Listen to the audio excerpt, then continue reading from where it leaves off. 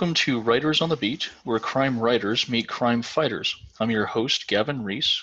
Every episode of this podcast will bring in a variety of experts to help writers of all genres incorporate more authentic cops, crime, and criminals in their stories. Sitting across the interrogation room from me today is acclaimed author and journalist Luke Jennings. Luke has written for The Observer, Vanity Fair, The New Yorker, and Time.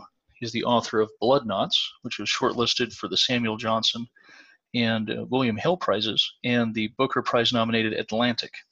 With his daughter Laura, he wrote the teenage stage ghost novels Stars and Stars Stealing the Show. Luke's latest publications are Killing Eve, codename Villanelle, the basis for a hit TV show starring Jodie Comer and Sandra Oh, and the second title in the trilogy Killing Eve, No Tomorrow. The novels follow the thrilling, obsessive duel between Villanelle, an elite female assassin, and Eve Pilastri, the MI6 agent tasked with bringing her down. Luke, welcome to Writers on the Beat. Thank you so much for making time to join me today. Hi, Gavin. It's a great pleasure to be here.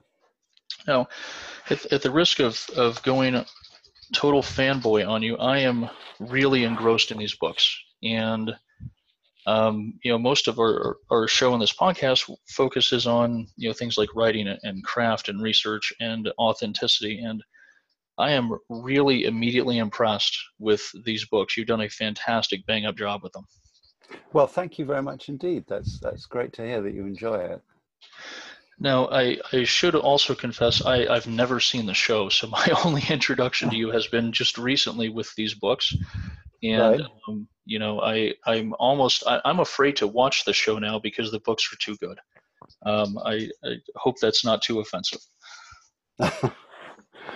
No, well, I think the books and the show,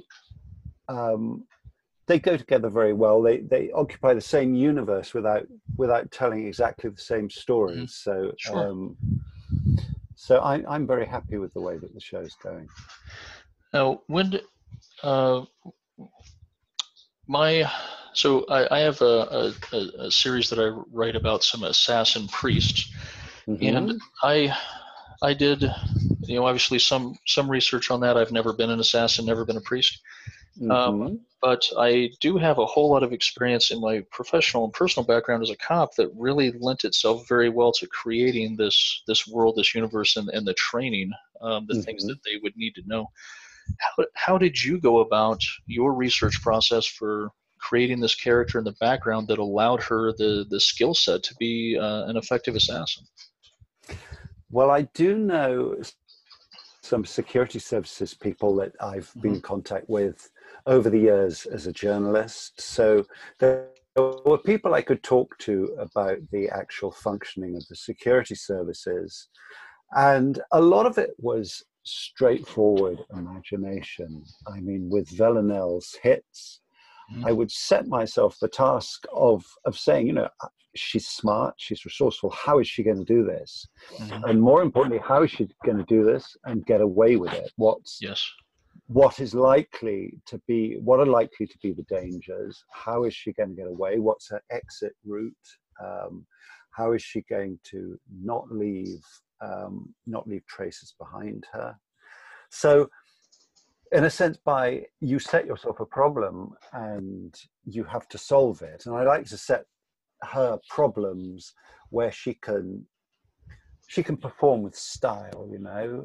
These are not banal hits. She is, these are baroque, florid exhibitions of psychosis as well as hits, and so she likes a bit of a stagey setup. So I would always try and give her that, while at the same time getting her away so she was safe afterwards. Now, I've talked about this to a few different authors. I would absolutely love to write a strong, flawed, three-dimensional female protagonist that's the main character of my series. I am terrified that I'm going to write a female that women are going to read and instantly know a man wrote it and lose all kinds of authenticity. How did you go about crafting crafting Eve in such a way that she's believable to everybody? I don't know really. I'm honestly not sure that what that process consists of. I think it's a lot of thinking time before you start to write. I knew what she wore. I knew where she would go in London, the sort of shops she would go to, the sort of people that she would know, the kind of stuff she would have in her kitchen. You know, it's a layer by layer. You put kind of layers of pearl on the grit of sand. You know what I mean? Certainly. It's a kind of incremental process, and there comes a point where you feel you know this person and they're ready. And whether they're male or female, old or young, it doesn't really make a difference. If you can sort of feel them in the room with you, then you're ready to go. I mean, I think it's probably different for absolutely everybody. But certainly I didn't think, well, I've got to translate her into femininity, so to speak, or womanhood. I just kept thinking about her, and in given situations, what would she do? How would she behave? What's her background? How does she get on with the people that she works with? And I think when and if you see the TV show, you'll see that she lives in her world well. And I think you have to do that. You have to create a character and the characters around them and the stuff that's on the door of their fridge and, you know, all of this stuff. And if you can kind of, I don't know, walk into a shop and say, well, that would suit Eve, or I can just see Villanelle kind of that event appealing to her, or that's the kind of flat she would live in, that's the kind of car she would drive, that's the kind of man she would hate, you know. So I don't know how people do it, and I don't know whether I do it the same or differently from other people. I just know that at a given point I found the voice and the person, and off I go. With writing her and her psychological deficiencies or predilections or illness, however you have thought of it or prefer to think of it, do you think that made it easier or harder for you to write her and put yourself in her shoes as the author? Villanelle, do you mean? Yes, yes. Sorry, Villanelle. Well, the thing with Villanelle is hopefully people are asking themselves, would she have been like she is if she hadn't had that background? Or was she born bad from day one? So she does have a tough but historically believable background. There were loads of post-Soviet kids who grew up in the most unbelievably bleak circumstances, especially in those second-tier cities, and the absence of one or other parent, and a father who was constantly going to campaigns in, you know, Dagestan, really horrible fighting. He would have been a very brutalized guy. He was the only parent she had. So I want people to ask the question, did circumstances make her, or was she born like that? And also, how bad can she be before we stop slightly worrying about her and caring for her, which hopefully we do, you know. We like to see her do what she does well. Yeah, you know, so far, I mean, the list of folks that she's been that have become her targets, right? You know, are the least appealing portions of society. You know, for me personally, I hope she never gets caught. I'm perfectly okay with that. That's kind of where I guess my moral compass is. But I think with characters that are this far at the end of the spectrum, I think that it certainly does beg the question about rough justice and the morality of vengeance, and who's entitled to vengeance. And it brings up I think a very personal and intimate question for people who take the time to not just read the words, but really kind of intrinsically bring them in. Well, one of the things I was wondering about when I created the character and started writing the story is what is the does the psychopath have a function, have a place in society? And I read around this subject, and in fact there are some theorists who think that we need the psychopaths for our evolutionary journey because they move things forward in a brutal way. Now, I'm not so sure that I completely go all the way with that theory, but Yes. in the books, Constantine, he knows this, and so he says Yes. constantly to Villanelle, "You are an instrument of destiny," because she loves to see herself in these grandiose terms. Mm-hmm. I mean, the department that she works for is just called housekeeping. That's Yes. that is. Yeah. I mean, she is just kind of offing the inconvenient Yes. people. Just to clean. Yeah. Yeah. But she sees herself as having history at her fingertips, and this is what Constantine encourages in her, this kind of florid, grandiose, fantastical picture of her own purpose in all of this. And so she's quite happy with that because it absolutely does mesh with her psychopathy. And in terms of her psychopathy, that's been one of the things that's been really striking to me too. And I'm certainly no psychologist, psychiatrist. I'm not an expert in that field, but I have in my personal and professional life run into a lot of folks who are somewhere along that sociopath psychopath reality. And you've done such a fantastic job of making her three-dimensionally authentic to those illnesses and to those behaviors. And even there's one sentence I marked it down when I was reading through this because I loved it so much.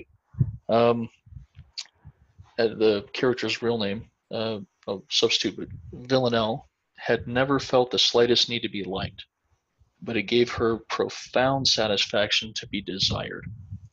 In that one sentence, you told us so much about this character and about her personality and her failings as in human psychology, and I'm just really impressed with all that you've done, and I have to imagine there was a lot of work that went into making that right. Well, there's good literature on the subject. There's Robert Hare is the classic text, and I read what he had to say. And there's a very good book by John Ronson called The Psychopath Test, which looks at the fact that actually, as you said, a lot of the people that we encounter, particularly in our professional lives, we do meet these people, and they are unbelievably destructive and dangerous people. And they cut through all the barriers and possibly make things happen that wouldn't happen otherwise. But they're not people to whom you want to get too close. Mm-hmm.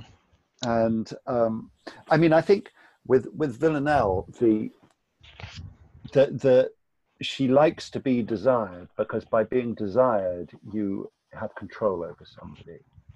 So she's keen on sex, but sex as a way of control and manipulation and of ego enhancement. It's not a two-way thing with her, and she's not really interested in people once they've submitted. So she's, and then, but the difference being Eve, because in Eve she sees something, she recognizes that Eve has something that she is missing. And I think Eve also recognizes that Villanelle has something, there is some part of her that she would like to have. So there is a kind of fascination between them. I've also really enjoyed in reading through this the way that, for people who are like me that are, still studying the craft and writing and learning kind of as we're going along through this thing.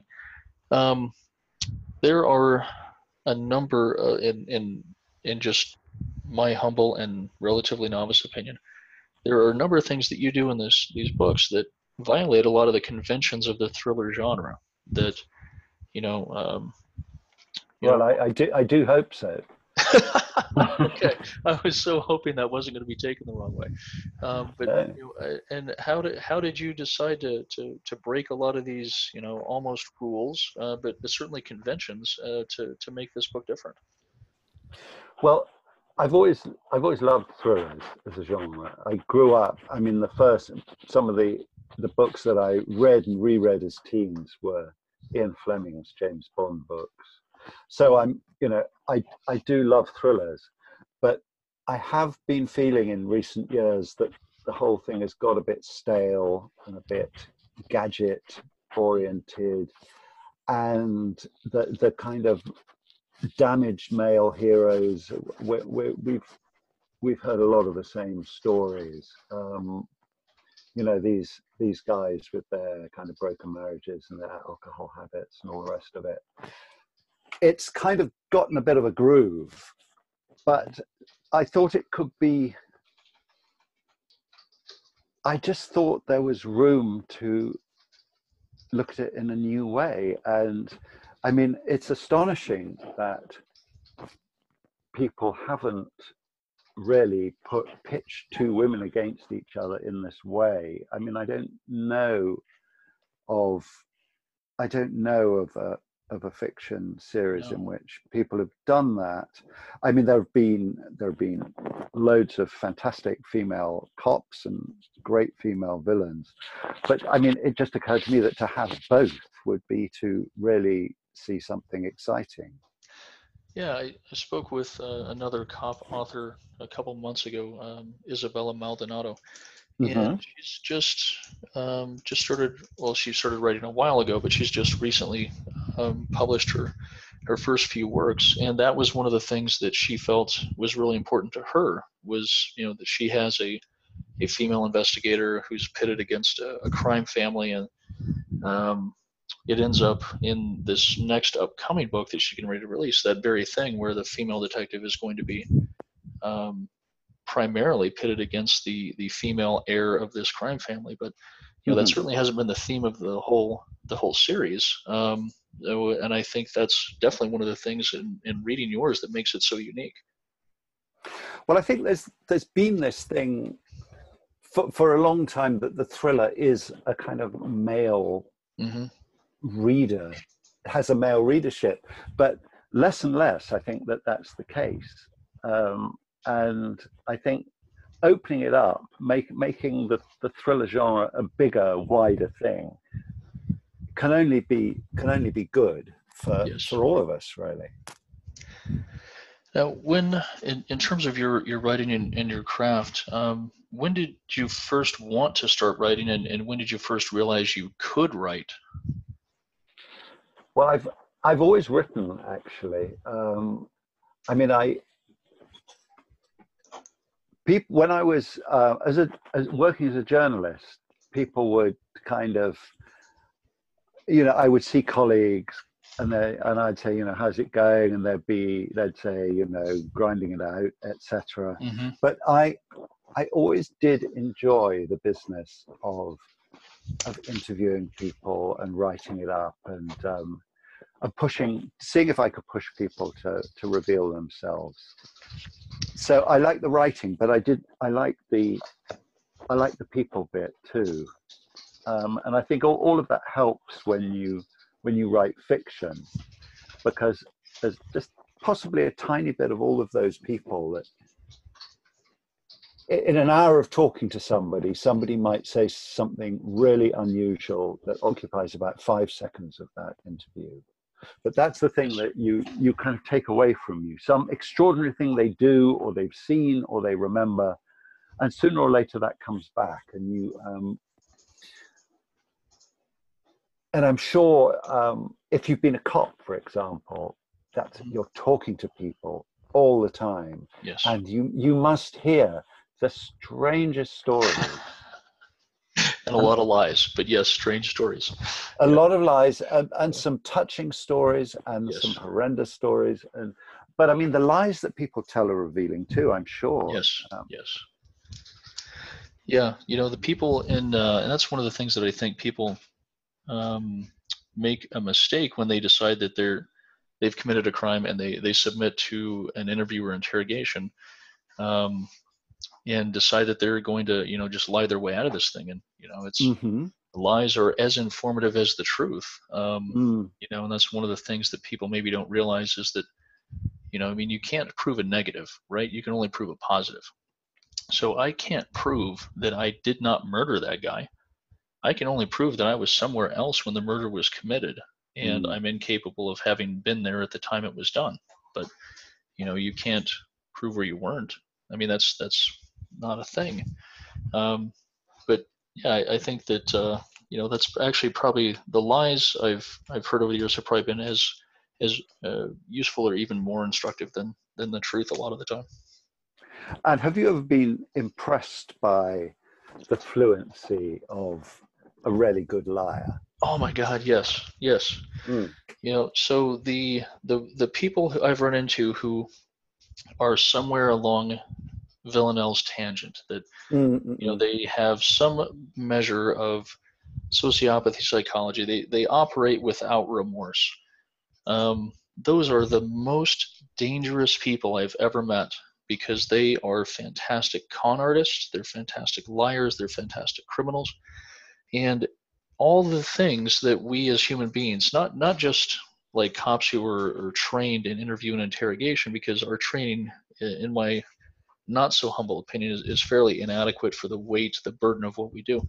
But all the things that are innately human about our interactions and our expectations of other people don't apply to these individuals.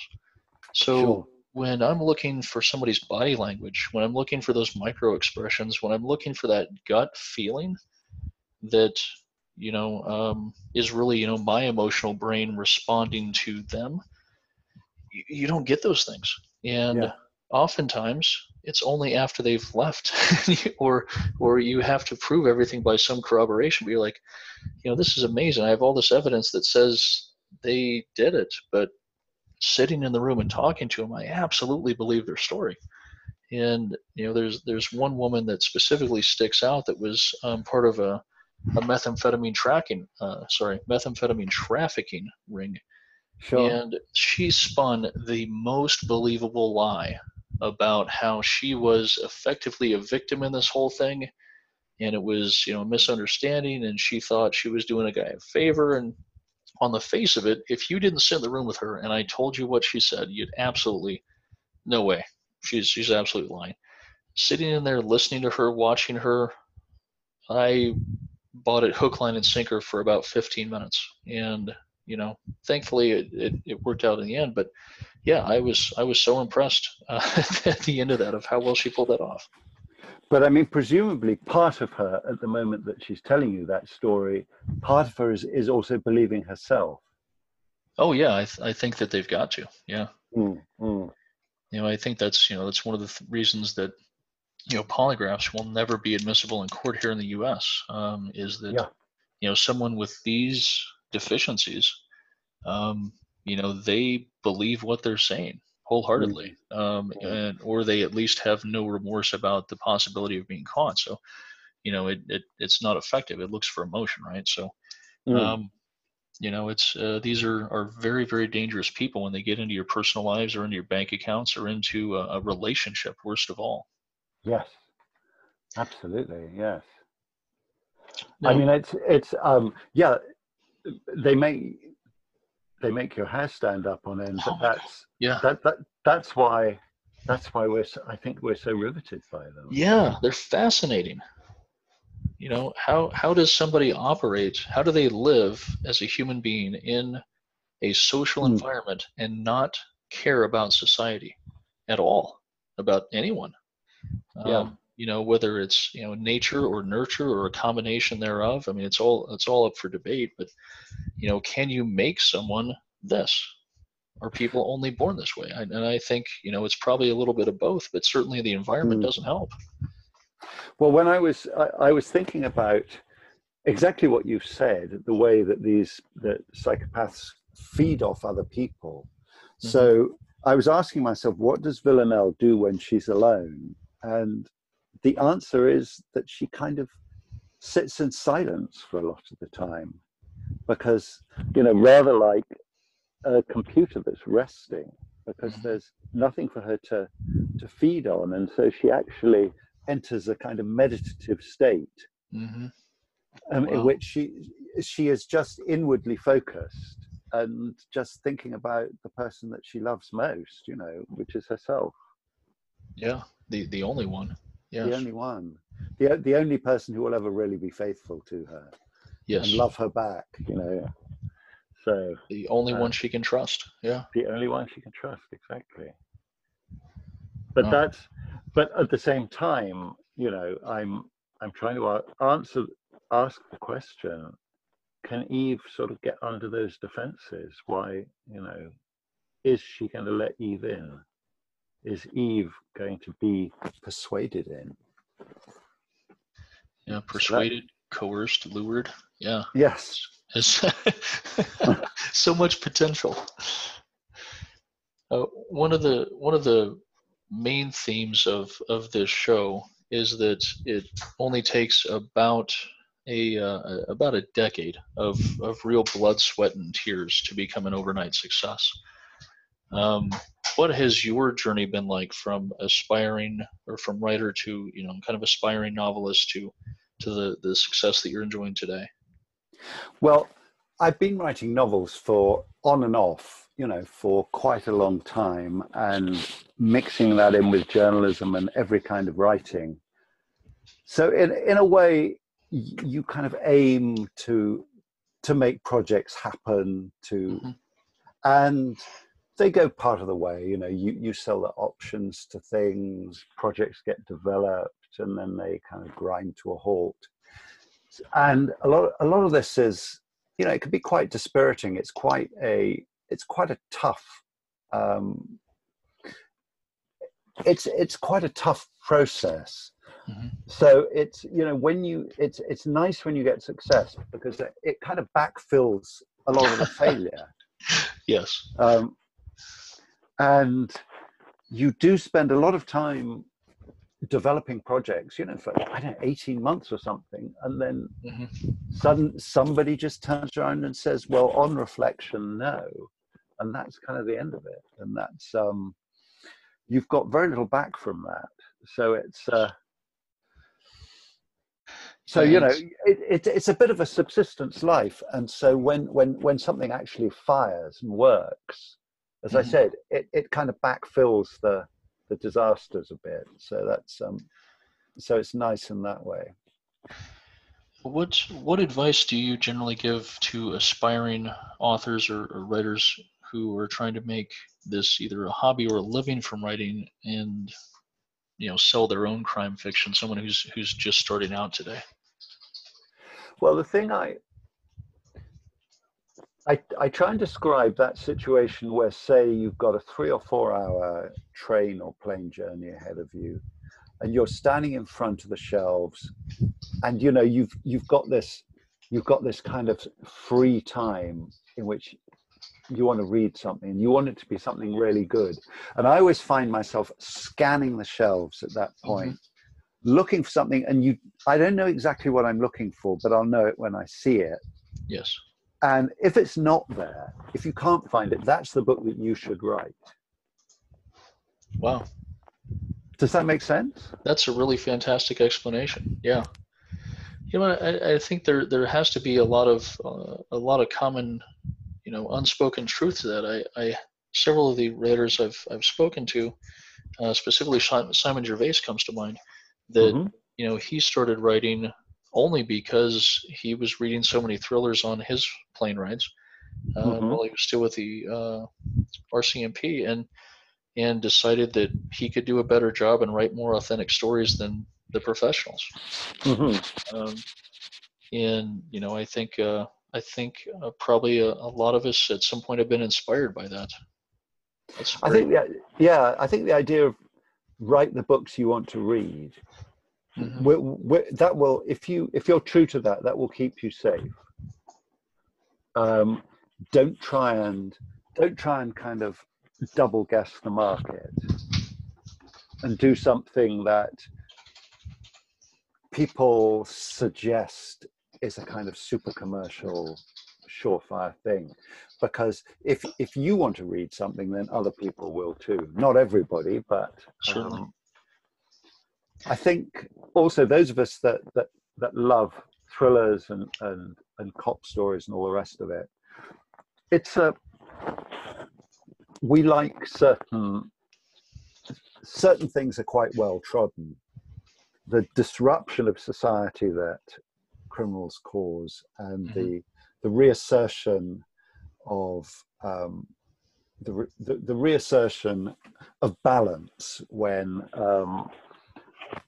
when Hannibal Lecter is put behind bars, etc. I mean, I think that's what we like, isn't it? That kind Yes. of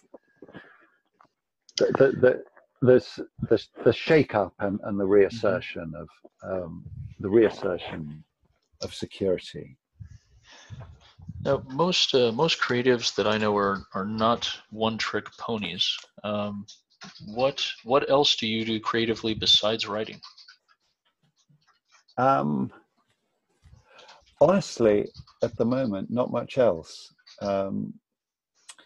I At the moment, pretty much all of my time is spent writing, but I do try and feed that with research and with reading and with getting out and talking to people, because you've got to get out of the house if you're going to write. But at the moment, I've got the third Killing Eve novel Mm. to finish, the final one in the trilogy, and then I have another one taking shape, which I'll be doing after that, and a couple of sort of possible TV projects ahead of that. So I'm kind of I'm in that groove at the moment.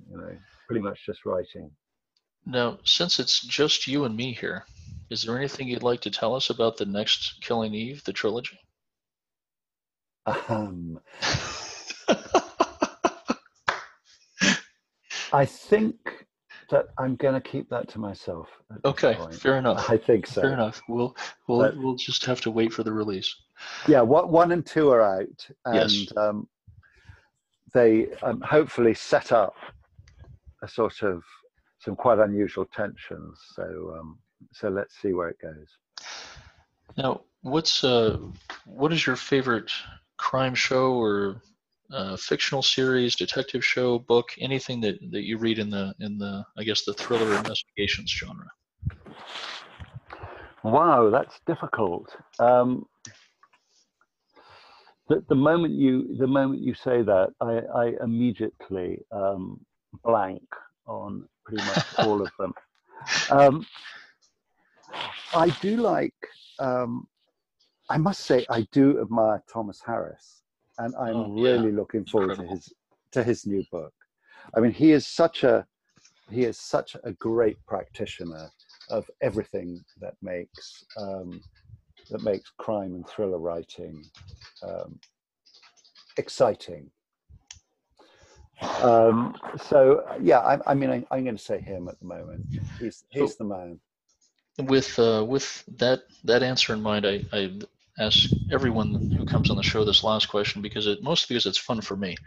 But God forbid it should happen, Luke. But if you were to wake up tomorrow and find yourself murdered, Would you want Villanelle, Eve Pulaski, or Agent Starling investigating your murder? I think it's going to have to be Clarice. I think Eve should be distracted, and I think Villanelle would take immense pleasure from an artistic job, but so yes. It's got to be Clarice. Maybe Clarice and Villanelle could, work in a task force, with the investigation and the execution. It would work out well. I think they'd understand each other. Yes, definitely. Where can listeners and readers connect with you and your works? Maybe sign up for a newsletter, a blog, or just keep up on updates on your upcoming releases? Well, I got a website, lukejennings.com, and the news is quite straightforward. There will be a third Killing Eve, and probably final. I don't want to be saying this is the fourth book in the trilogy. So, fair enough. Yes. Yeah. So that will be coming out end of the year, so maybe early next year, and so that's what's upcoming. Well, I would greatly enjoy the opportunity to have you back and continue this discussion. I've got so many more questions selfishly that I would like to ask, but I want to be respectful of your time, and thank you for joining us today. Gavin, it's been a huge pleasure. Thanks so much. Thanks to my guest, author and journalist Luke Jennings, for joining me today. You've been listening to Writers on the Beat, where crime writers meet crime fighters, a copyrighted broadcast of the Authors on the Air Global Radio Network. I'm your host, Gavin Reese. Until next time, take care of yourselves and each other. Be safe out there.